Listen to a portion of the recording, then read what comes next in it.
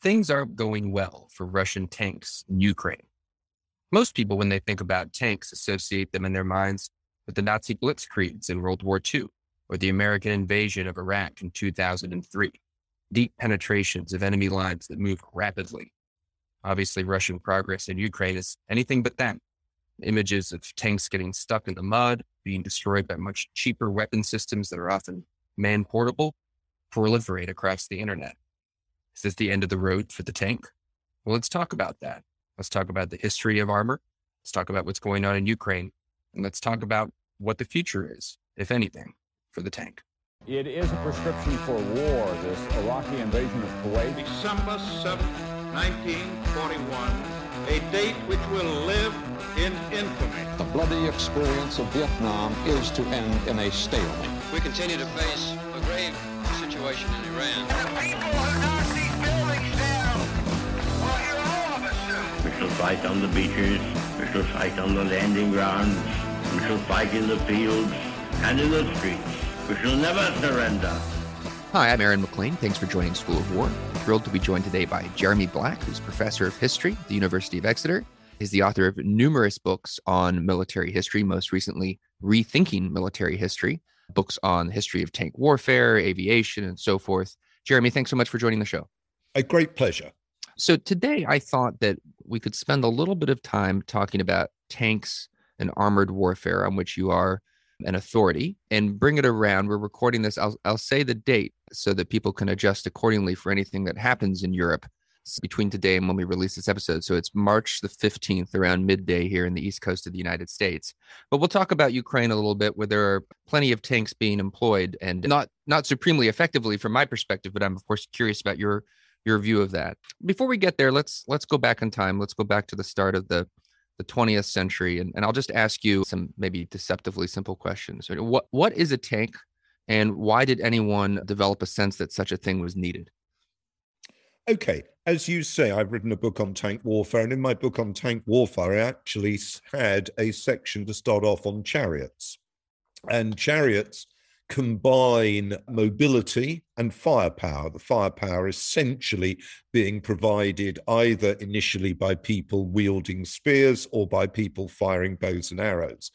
And there is a lot to say that what we call a tank is just a form of the combination of firepower and mobility. And if I can take that a stage further, I think it's always interesting to listen to or talk with people who are actually writing something at the moment. I'm currently writing a history of cavalry at the moment.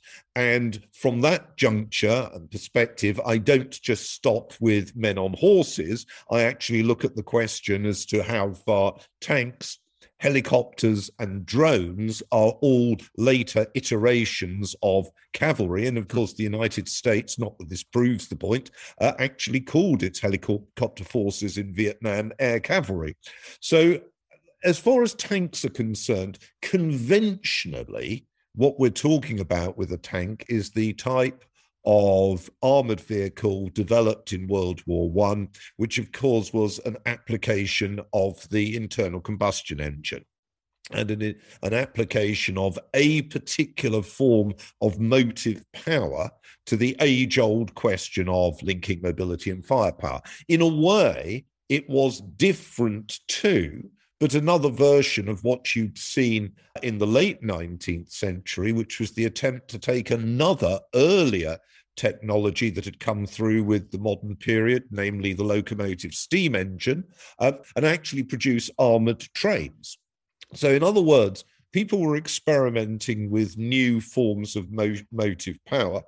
The particular drive to do so in World War I, although ideas about tanks had actually circulated prior to that, but the particular drive in World War I was the immobility, apparent immobility created by trench warfare, the extent to which trench warfare gave a major advantage to defenders, and therefore the need to think of a new way to cross the killing ground in order to break into other sides' defenses without experiencing very high casualties. And from that perspective, you can think of the tank as another version of, for example, the wedge technique of shock cavalry attack as used, for instance, by the Macedonians in the 4th century BC. And how does it actually happen? Who are the innovators?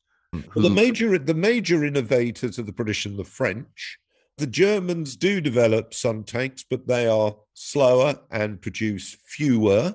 And indeed, this is worth bearing in mind. I mean, we are so often used to the idea, which in my view is an erroneous idea, that the Germans in some way were the best army in the first half of the 20th century, but that they were overtaken or overcome by the force of resource enjoyed by the Allies. I've argued, as you know, I've written books on both World War I and World War II. I've argued that we exaggerate the skill and sophistication of the German army, particularly at the operational and strategic level. And I think it's fair to say that they did not show much quality in tank development in World War I. So it's particularly the British and the French. The Americans do have some interest. I discuss that in my book on tank warfare, but essentially for the Americans on the Western Front, they take a lot of their equipment off the, with permission, off the British and the French. So it's the British and the French, and they're both advantages and disadvantages with tanks. I mean, they don't fulfill the great expectation and the memorialization offered after the war, particularly by J.F.C. Fuller in his account of the tank. And I would argue that in practical terms, in 1918, what causes the crucial feat of the Germans on the Western Front is, number one, the losses and overextension of the Germans in the spring offensives, which had been very poorly conceived and executed. And number two, the successful tactical integration by the Allies, particularly by the British, of what's known as the three-dimensional battlefield. In other words,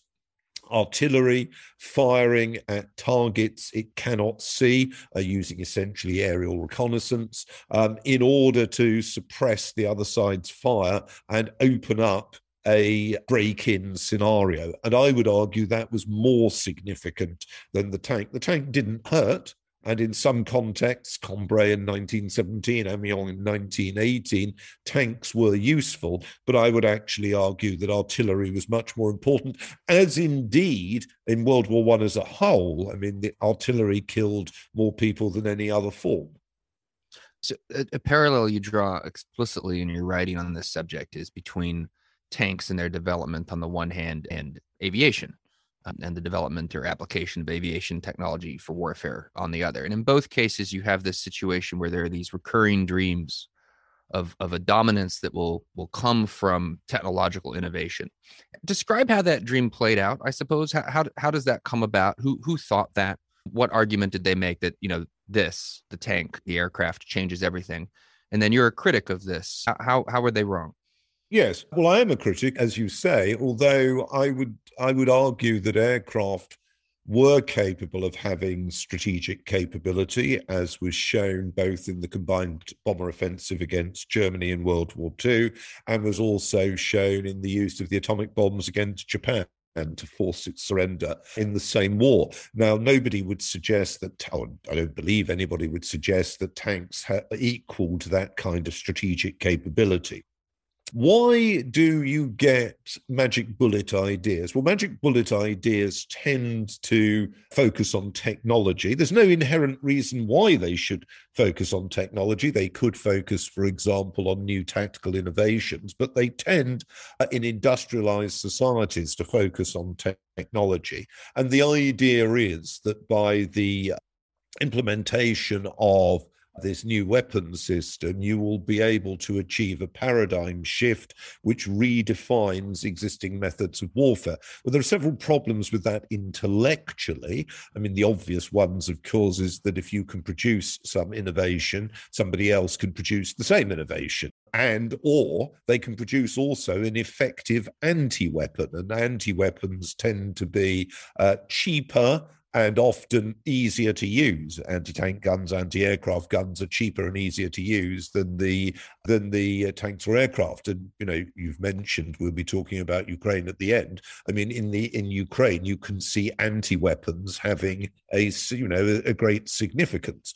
And I argued in my book on tanks, as you will know, that the vulnerability of modern tanks to anti-tank rockets, and in particular the ability to penetrate armor, was one that was forcing such an expense on tank manufacturers to protect tanks in terms of jamming systems, in terms of particular types of armor, which would allow an explosion on the outer surface without damaging this tank internally, that in a way you were starting to move towards the danger of obsolescence. The same thing with modern aircraft. The modern aircraft individually are far more effective than the aircraft that we used in World War II, but the aircraft used in World War II could be produced in very large quantities, could be maintained relatively easily, and could be flown relatively easily in comparison to each of those today.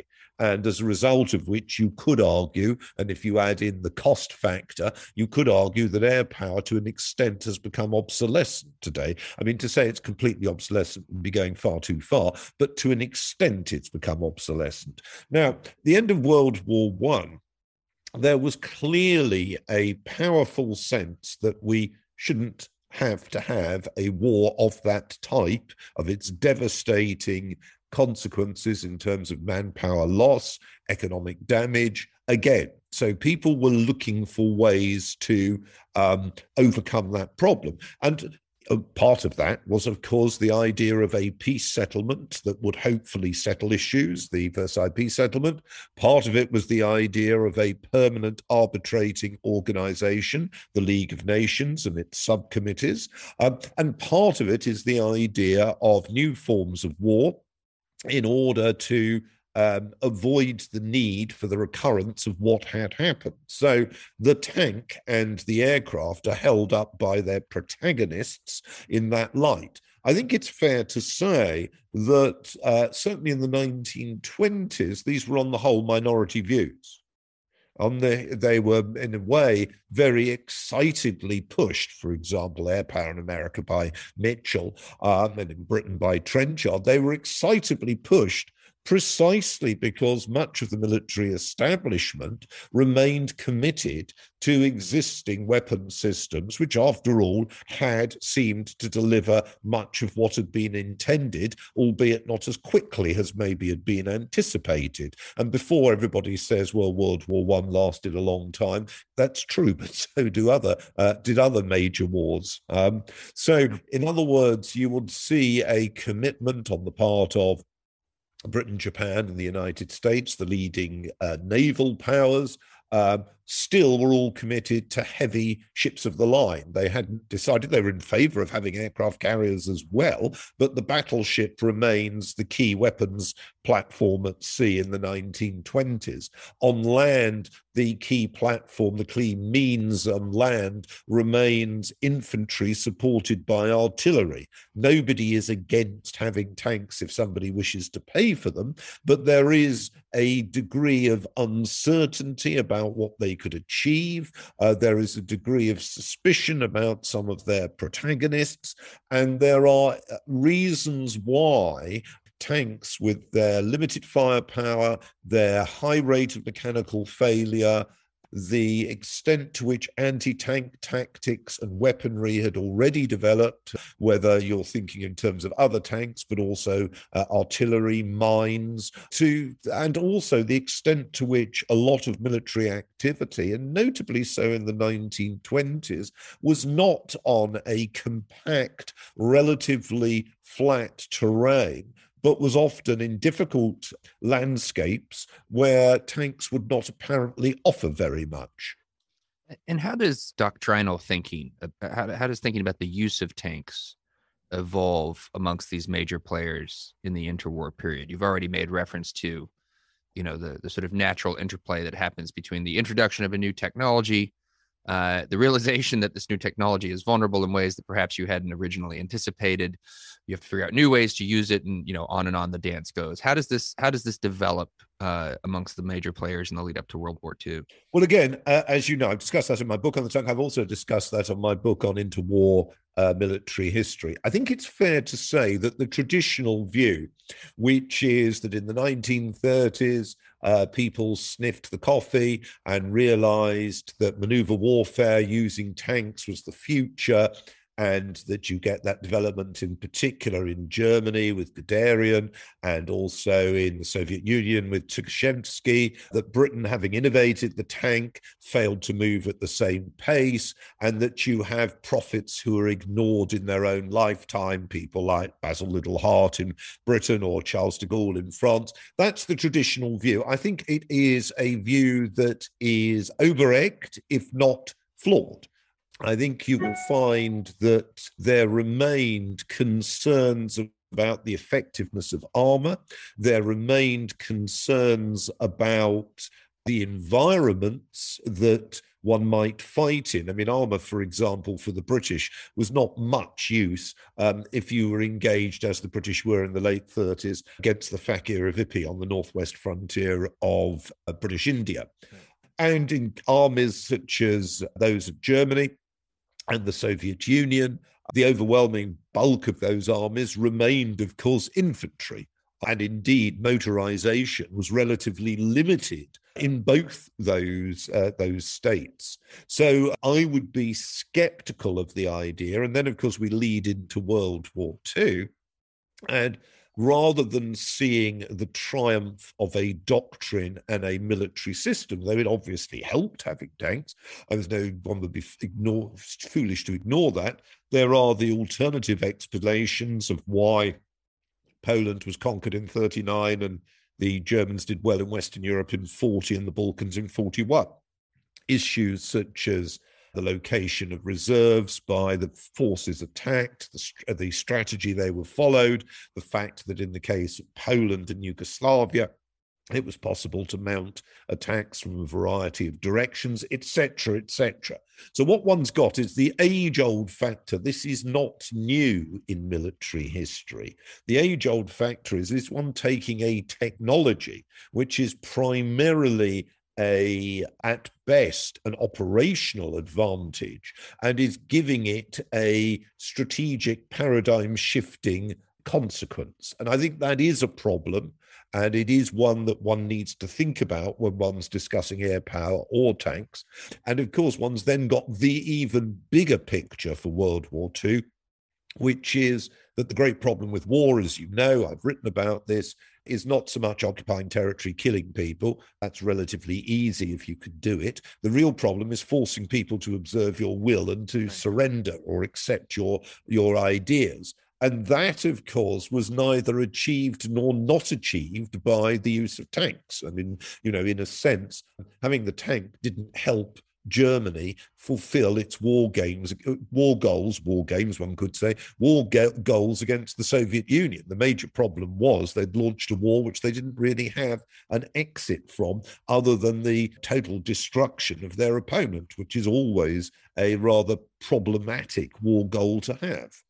Let's talk a bit about Blitzkrieg and what happens in Poland and France, apparently rather successfully, and then what fails rather spectacularly in Russia. I take your point that you have to understand the proper role and not inflate the role of armor in those invasions, but it plays some role. And maybe I'll throw it out there as a hypothesis, which you can rip apart if you like, that really what we should be thinking about more is motorization and speed and the communication that comes. Well, I think getting inside of your opponent's decision loop is very important. There's no two ways about that.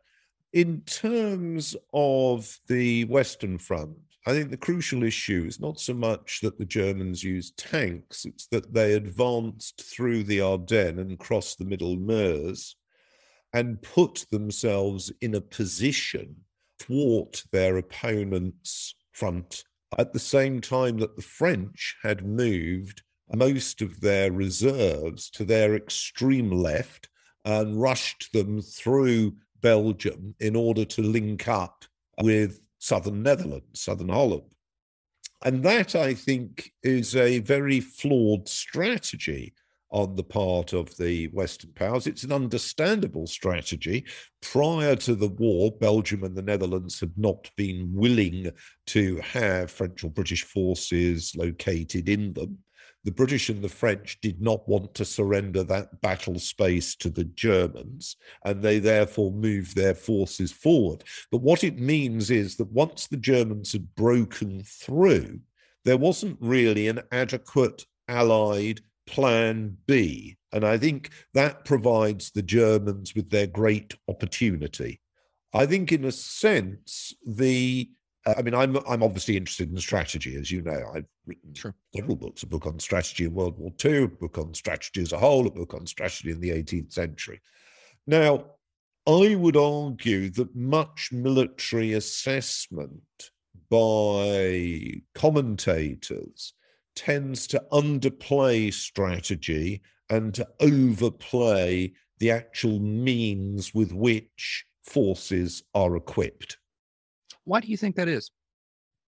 Oh, I think there's the boys and toys scenario, the fascination with machinery. There is subject that American scholars have written on, the American fascination, specifically for World War II, the American fascination with the Wehrmacht.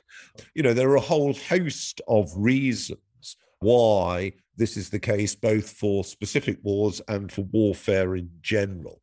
And strategy is a subject which appears to be one that, in the eyes of, shall we say, some people, is a subject for the anoraks. It requires an understanding of political context. I mean, the key element in strategy is prioritization between commitments. That's not the sort of thing that somebody wants to hear about if they want to explain to you that what had really determined World War II was the powered landing craft, you know? Right. You know, so in a sense, there's often a complete mismatch in interpretations. I mean, it's interesting to consider the powered landing craft means you don't need to land on, to capture ports. You can use, you know, coastlines, and that actually provides you with lots of opportunities. But that is an operational factor rather than, in my view, a strategic question. The point you're making reminds me a bit of, for reasons that are probably obvious, I've been reading Andrew Lambert's book about the Crimean War in the last couple of weeks. And the book opens with this, you know, passionate complaint that no one seems to actually understand the Crimean War, that we're focused on this, you know, difficult, often disastrous operation on the Crimean Peninsula without understanding in any way what its strategic role was, relatively speaking, to operations that are occurring at sea and operations that don't actually ever occur in the Baltic, but turn out to be actually, the threat of them turns out to be the most significant aspect of the war in Lambert's view. I defer to you I thought whether or not that's accurate.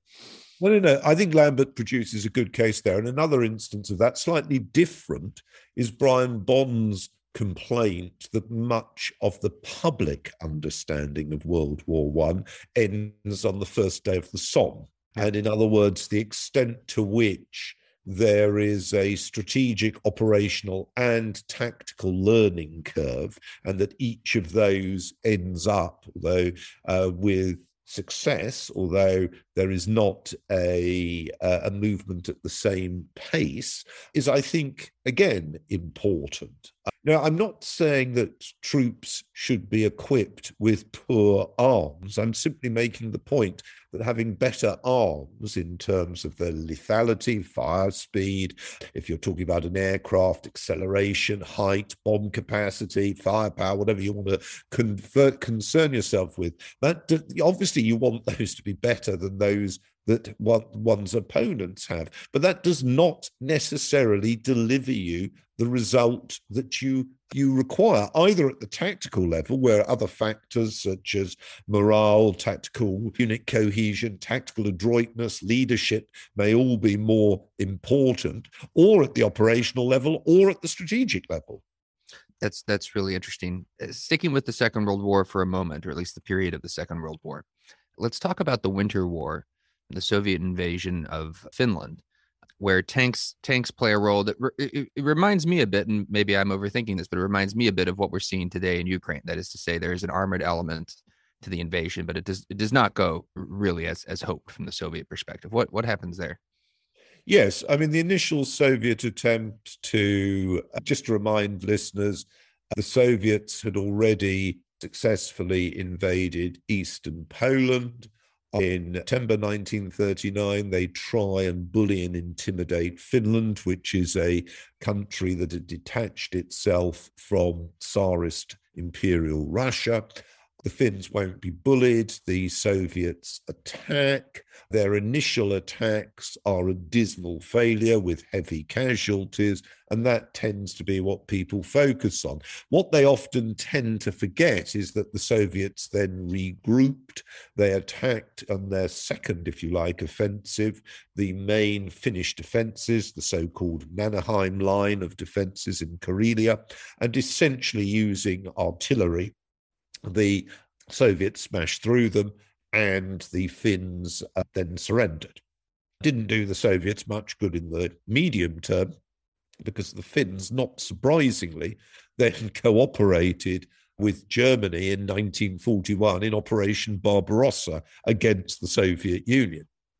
But the point you're making, which is a sensible one, is there can be eventualities and terrains that are very well suited for tanks.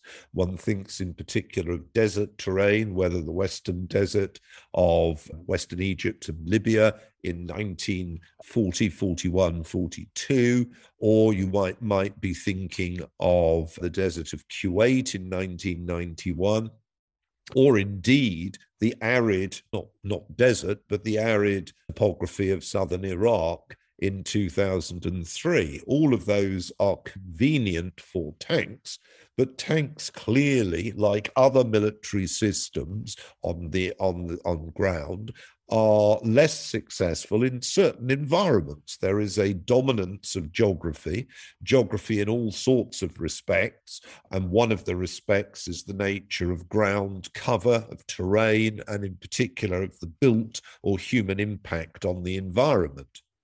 So that tanks classically face more difficulties if you have an environment which humans have cultivated a lot with ditches, canals, or hedges. You can think of the Bocage in Normandy in 1944. And then again, if you're using tanks in urban areas, one can think, for example, of Iraq from 2003 onwards. And in all of those, the specific advantage of the tank is lessened, mobility is compromised, firepower advantages are compromised by the concealment of targets, and you are more open to attack by anti-tank weaponry of some type or other. So all of those are particular problems. And then there are a whole host, similarly, of other environmental contexts which affect other weapons systems. So, until you move to non-visual contact during the age of visual air power, clearly you were affected by problems to do with visibility at dark and even more in cloud conditions. Yeah. You raised the desert, so why don't we go there? In the conventional account of the development of armored warfare, typically after the end of the Second World War, much of the focus shifts to the Middle East and to Arab-Israeli wars. We don't need to sort of narrate the history of all of those conflicts. Perhaps another time that would be interesting. But what happens in terms of the development of armored technology and employment in those wars? Are there significant advances, or compared to the kind of ferment of the first half of the 20th century, or has the sort of intellectual dimension of all this sort of settled into a groove? Well, I think the intellectual dimension to a considerable extent has settled into a groove. The difference is that of opportunity. In the first Arab-Israeli war, the conflict was overwhelmingly in inhabited areas. In the 1956 war, in contrast, the Sinai Desert is much more the field of operations for Israel when it is fighting Egypt. And that again is the case in the Six-Day War and in the Yom Kippur War. So in each of those cases, and then, of course, in the terms of the Israelis and the Syrians, although the Golan Heights are a different topography, they are similar in that they are relatively lightly populated. So in each of those cases, you have a different environment to if you're thinking of confrontation or conflict in built-up areas. So for the Israelis, there's much more of a problem when in recent years they've considered or used armor in terms of opposition, intifadas in the occupied West Bank, and also operating into Gaza. And as you will know, the Israelis also encountered difficulties when they invaded Lebanon in 2006 with Hezbollah using quite successfully rockets against Israeli tanks. So I would say that Israel was adroit. Israel is an adroit military power. It is fighting for its survival. Israelis are under no illusion that many, not saying all, but many of their opponents are genocidal in their intentions, and at the very least in brutal ethnic cleansing, which would be what the Arabs would visit on the Israelis. So there's a high level of commitment, a high level of morale, but the Israeli army is better suited to some environments and some opponents than others, and that's exactly what you'd expect. That's a norm. I mean, if you think of you're an American, obviously the American military was better configured. The army was better configured in the 1950s and 60s, and indeed 70s and 80s, for confronting the Soviet Union in Europe, where the Americans had gained it, had developed a force structure and doctrine that was appropriate. And that was not so readily convertible to the war that had transpired in Vietnam. Yeah. Tanks did play a role there. The North Vietnamese used a large number of tanks in the 1972 spring offensive. Unsuccessfully so. The Americans proved very good at using aircraft in tank buster roles.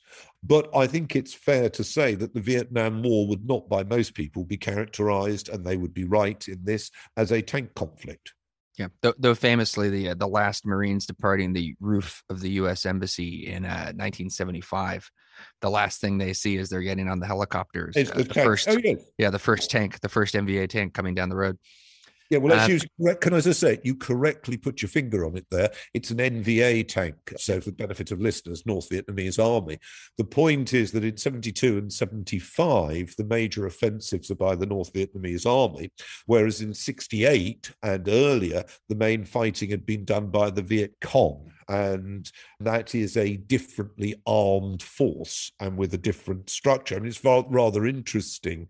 The North Vietnamese army, rather like the Iraqi army in 1991, is using not just Soviet Cold War armaments, but also Soviet Cold War doctrine. Yeah. And that, I think, is quite interesting. Yeah. You know, we opened this series of podcasts with an interview of H.R. McMaster. Oh, yes. Great man. So he is. And, what I did was I interrogated him not about his, service as national security advisor and all the important work he's done in the last decade or two, but about his service as a young captain in the Gulf War. He wrote this, well-known account of a tank battle on the 73 Easting, where he and his troop or company of tanks, essentially demolishes a significantly larger Iraqi force using, prepared and organized according to Soviet doctrine, as you point out, but in the event, not just outgunned, but quite clearly outled. Yes, I think that's right. And it's very interesting. There's a very good article in the Journal of Military History about the Syrian versus Israeli tank battles on the Golan Heights in 73. And there are differences between the tanks, obviously, but it very much does come down to the leadership and use of the equipment. And as I said, at the present moment, I'm wrestling with how best to write this history of cavalry. I've written over 70,000 words already, and there are real practical difficulties in analyzing the usage, because for most battles, we don't really, and indeed campaigns as a whole, and obviously the non-battle use of cavalry for things like raiding and screens and all the rest of reconnaissance are absolutely crucial. But we don't really have, for most battles in the past, the necessary evaluative material to help us on that. So we're pushed back onto an emphasis on the weapons they use, which isn't necessarily the reason for relative effectiveness. Now, in the case of the tank, we're in a much more fortunate position because the tank has been going for 106 years. And during that period, we have photographic evidence, we have evidence from people that use them, we have pretty good evidence from military records. Doesn't mean there aren't many serious issues arising in terms of the analysis of the evidence, but it does mean we're in a different position to if I want to discuss with you how effective Sasanian cavalry is against Roman cavalry. At the risk of being overwhelmed by events, before this is released, we did promise listeners we would chat about Ukraine. So before we get to armor specifically, I just want to ask your general view of progress on the battlefield as of March the 15th. We've had guests on the show in the last couple of weeks who have, I would say they sort of separate into two camps. There are those who, and in fairness to them, they've come on at different points in time, so it's reasonable that people's views might shift. There are those who have joined and essentially suggested that the obvious early failures of the Russians more or less guarantee some kind of defeat, and something that seemed unimaginable before the launch of hostilities. We've had others join who are much more skeptical of that, who think that indeed there may well be an insurgency and a failure to achieve ultimate political objectives, but that militarily, conventionally speaking, they're almost certain to be successful. Do you occupy a spot on that spectrum somewhere? How do you think things are going for the Russians militarily? Well, let me just actually, as you know, I'm primarily a strategist. So let me just start off by saying we're talking on the 15th of March. Two things. First of all, the war itself reveals the failure of deterrence and therefore raises big questions about how for the West to reintroduce deterrence as an operative principle. That, I think, is the most important perspective from the West. Number two, the biggest changes in the last 4 days remind us that for the leading military power, which is still, obviously for the West, very much the case, the United States, Ukraine, and your listeners may not wish to hear this, is just one among a number of tasks. In the last 4 days, we have had North Korea fire an intercontinental ballistic missile, which is quite capable of reaching American territory, certainly Hawaii, probably the West Coast. We have also had Iran fire missiles, not through surrogate Iraqi militia, but directly Iranian missiles at the American consulate, which in effect is a military base in Iraqi Kurdistan. So for the West, there is, as it were, a need to believe in the effectiveness of Ukrainian resistance. Whether or not it is effective at the level the listeners wish to conceive of, there is a crucial need to believe in its effectiveness. Now, let's then look more specifically at the crisis in Ukraine. But I think these wider strategic parameters have to be borne in mind. Okay, let's just look at it more specifically. It's difficult to imagine that President Putin thought that he was going to be working on the timescale that is now being worked on. So whether or not he succeeds, whatever we mean by success, and we can come to that in a second, there has certainly been the creation of a perception of failure. That itself is politically significant if you loop back to what I was talking about earlier about the deterrent issue coming out of this. So that, I think, is a very important point. The perception is that the Russians are able to deliver a large amount of lethality. They're able to attack on a number of fronts. They're able to make advances on a number of fronts. They have obviously more advantage in terms of attacking Ukraine than they would have if they were attacking, say, Lithuania, in the sense that Ukraine has Russian forces prior to the crisis on a number of its fronts, whether you're thinking of Belarus, Crimea, the Donbass, or the area north of Kiev. So in that respect, geopolitically, it's more similar to Poland in 1939 than, say, France in 1940.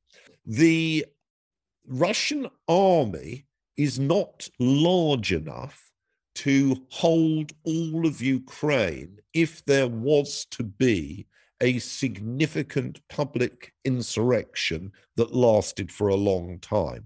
You will know that one of the important aspects of the, as it were, after history of World War II is the major effort the Soviet Union made in suppressing opposition to the extension of its power in the Baltic republics, in Ukraine, in Poland, by anti-communists and nationalists. Not surprisingly so. I mean, the Soviets were a brutal and unpleasant regime, and the Soviets deployed, for example, Ministry of the Interior troops, NKVD troops, etc., etc. Now, I suspect that they will be deploying the equivalent forces in greater numbers. But my guess is that Putin went into this exercise assuming that the Ukrainian government would somehow collapse and that it would be possible then to put in a friendly client government, rather like the current government of Belarus, and that would, as it were, do Russia's bidding. And after all, that was the principal means by which the Soviet Union extended its power into Eastern Europe in the late 40s successfully, and into Afghanistan initially successfully at the end of the 70s, though obviously less successfully in the long term. So from that point of view, Russia has failed. And it has failed because any government it now creates is not going to be seen as having legitimacy either on the part of most Ukrainians or on the part of most of the international order. Okay, which therefore means there is going to be a long and complex aftermath to this, assuming Russia succeeds. In other words, the success will not be the question of getting troops into Kiev or getting Lvov to fall or whatever. It's going to be much more complex than that. So from that perspective, I would say Russia has failed. If what you're talking about is what seems to fascinate most people, which is drones can be successful against tanks, yes, well, we knew that already.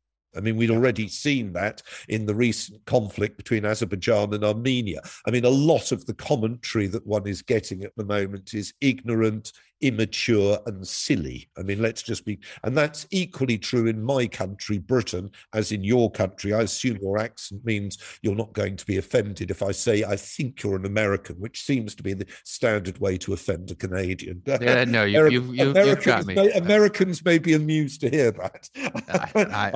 I'm American as it gets. Right. Well, much of the commentary from the perspective of somebody who is a long-term military historian, by long-term I mean looking at things on the long term, much of the commentary is absolutely appalling in its standards, and much of it is strategically naive. And if you then want to go on and ask the question which you did mention before we started, which is, do I see a future for the tank? Which, as you know, I do discuss at the end of my book on tank warfare. I mean, in that book, I looked in two different directions. I talked about the weakness of a military system, which is so vulnerable to anti-tank developments, and with anti-tank developments being so sophisticated now. But I also drew attention to the wish that people had to protect troops, and that armor provides a form of protection of troops. In other words, a armored personnel carrier with a gun. And I also drew attention to the fact in my book repeatedly that one has to be very cautious in how one actually defines a tank vis-a-vis a self-propelled gun, vis-a-vis an armored personnel carrier, vis-a-vis an armored car, and so on. So on the one hand, you could say, what this crisis is showing is that the Russians are using a legacy military system. And interestingly enough, a number of other powers, whether you're thinking of Iran, China, Sweden, a number of other powers have been investing in new generation tanks. So that's one way of looking at it. The other way of looking at it, which doesn't clash with that, is to say that where we are at the present moment is with a complete uncertainty as to what consists of modern war. The last 20 years, we have had you might want to bring me on to discuss this in another context. We have had a number of very different definitions of modern war, therefore of modernization, and therefore of the force structures and doctrines that are appropriate for warfare. Ukraine may or may not set a paradigm here. What it certainly appears to be doing is suggesting that the actual occupation of territory in the face of a determined populace is of limited military value because your occupation force is a wasting asset. If, on the other hand, what you wanted to do is, let's say, I'm not saying this is going to happen, if your idea of modern warfare might be the People's Liberation Army firing missiles which sink American carriers in the waters to the east of Taiwan, then you're operating in a very different understanding of what might be effectiveness. So we have to move away from the suggestion, and just to bear in mind, this isn't to lessen the significance of Ukraine, but the pictures are different. There is at the present moment, and has been in recent weeks, a high level of conflict in Ethiopia. How far, in which incidentally, tanks have not been playing a significant role, though drones have been. How far you are to regard Ethiopia, or for that matter, Myanmar, Burma, where the army is brutalizing minority tribal populations, how far you're to regard that as more typical of warfare than Ukraine, partly is linked to the question of what do you understand modern war to be, and therefore what you understand pertinent doctrine to be. And I'll end on this point. You shouldn't assume a unitary standard around the world. The approach to military history, which takes the view that there is power number A, which is the paradigm power, inventing some kind of military revolution or whatever, and that warfare is a question of the diffusion of its methods and doctrine, is rubbish. Because war is fundamentally set by the tasking of individual conflicts in specific environments linked to particular political strategies. That is the context you need to consider. You know, I'm an infantryman by training. It's really the only thing that anyone's ever actually taught me to do. And as a young officer, I was heavily propagandized by the Marines out in the deserts of California about the value of the Marine Corps' small arsenal of tanks. We did live fire. They're now getting rid of. Exactly. That's why, of course, that's why I raise it. You know, yeah. I still remember the battalion commander for the tank unit that we trained with, gathering all of us young lieutenants together in the desert at the end of the exercise and saying, "Remember, boys, infantrymen largely run this operation. So one day, when some of you have some authority around here, remember, when you need a tank, you need a tank." And that was circa 2007 or 8 or so. And of course, today, off they go as the Marines prepare to fight China. No more tanks for us. Yes, I mean, if you fight China, which I hope you don't do, but if you fight China, I think that it will be at a greater range of activity than the close contact fighting of infantry. Let me tell you a brief account. I was once on an aeroplane from Dallas to Denver giving lectures in the States. And the gentleman sitting next to me was the colonel of a tank regiment which had just been conducting maneuvers at Fort Hood. And I asked him, there was one of the periodic crises, this was some years ago, one of the periodic crises about Taiwan. And I asked him whether his unit might be conceivably sent there. Quite properly, he didn't answer that on that term, which I think was very proper of him. But he did say to me, you know, Taiwan is too small for my unit to operate in. And I thought that captured nicely one of the problems with military analysis. Jeremy Black, professor of history at the University of Exeter. It's been a fascinating conversation. Would love to have you back. Thank you so much for joining. Thank you very much. And best wishes to all my many friends in the United States. This is a Nebulous Media production. Find us wherever you get your podcasts.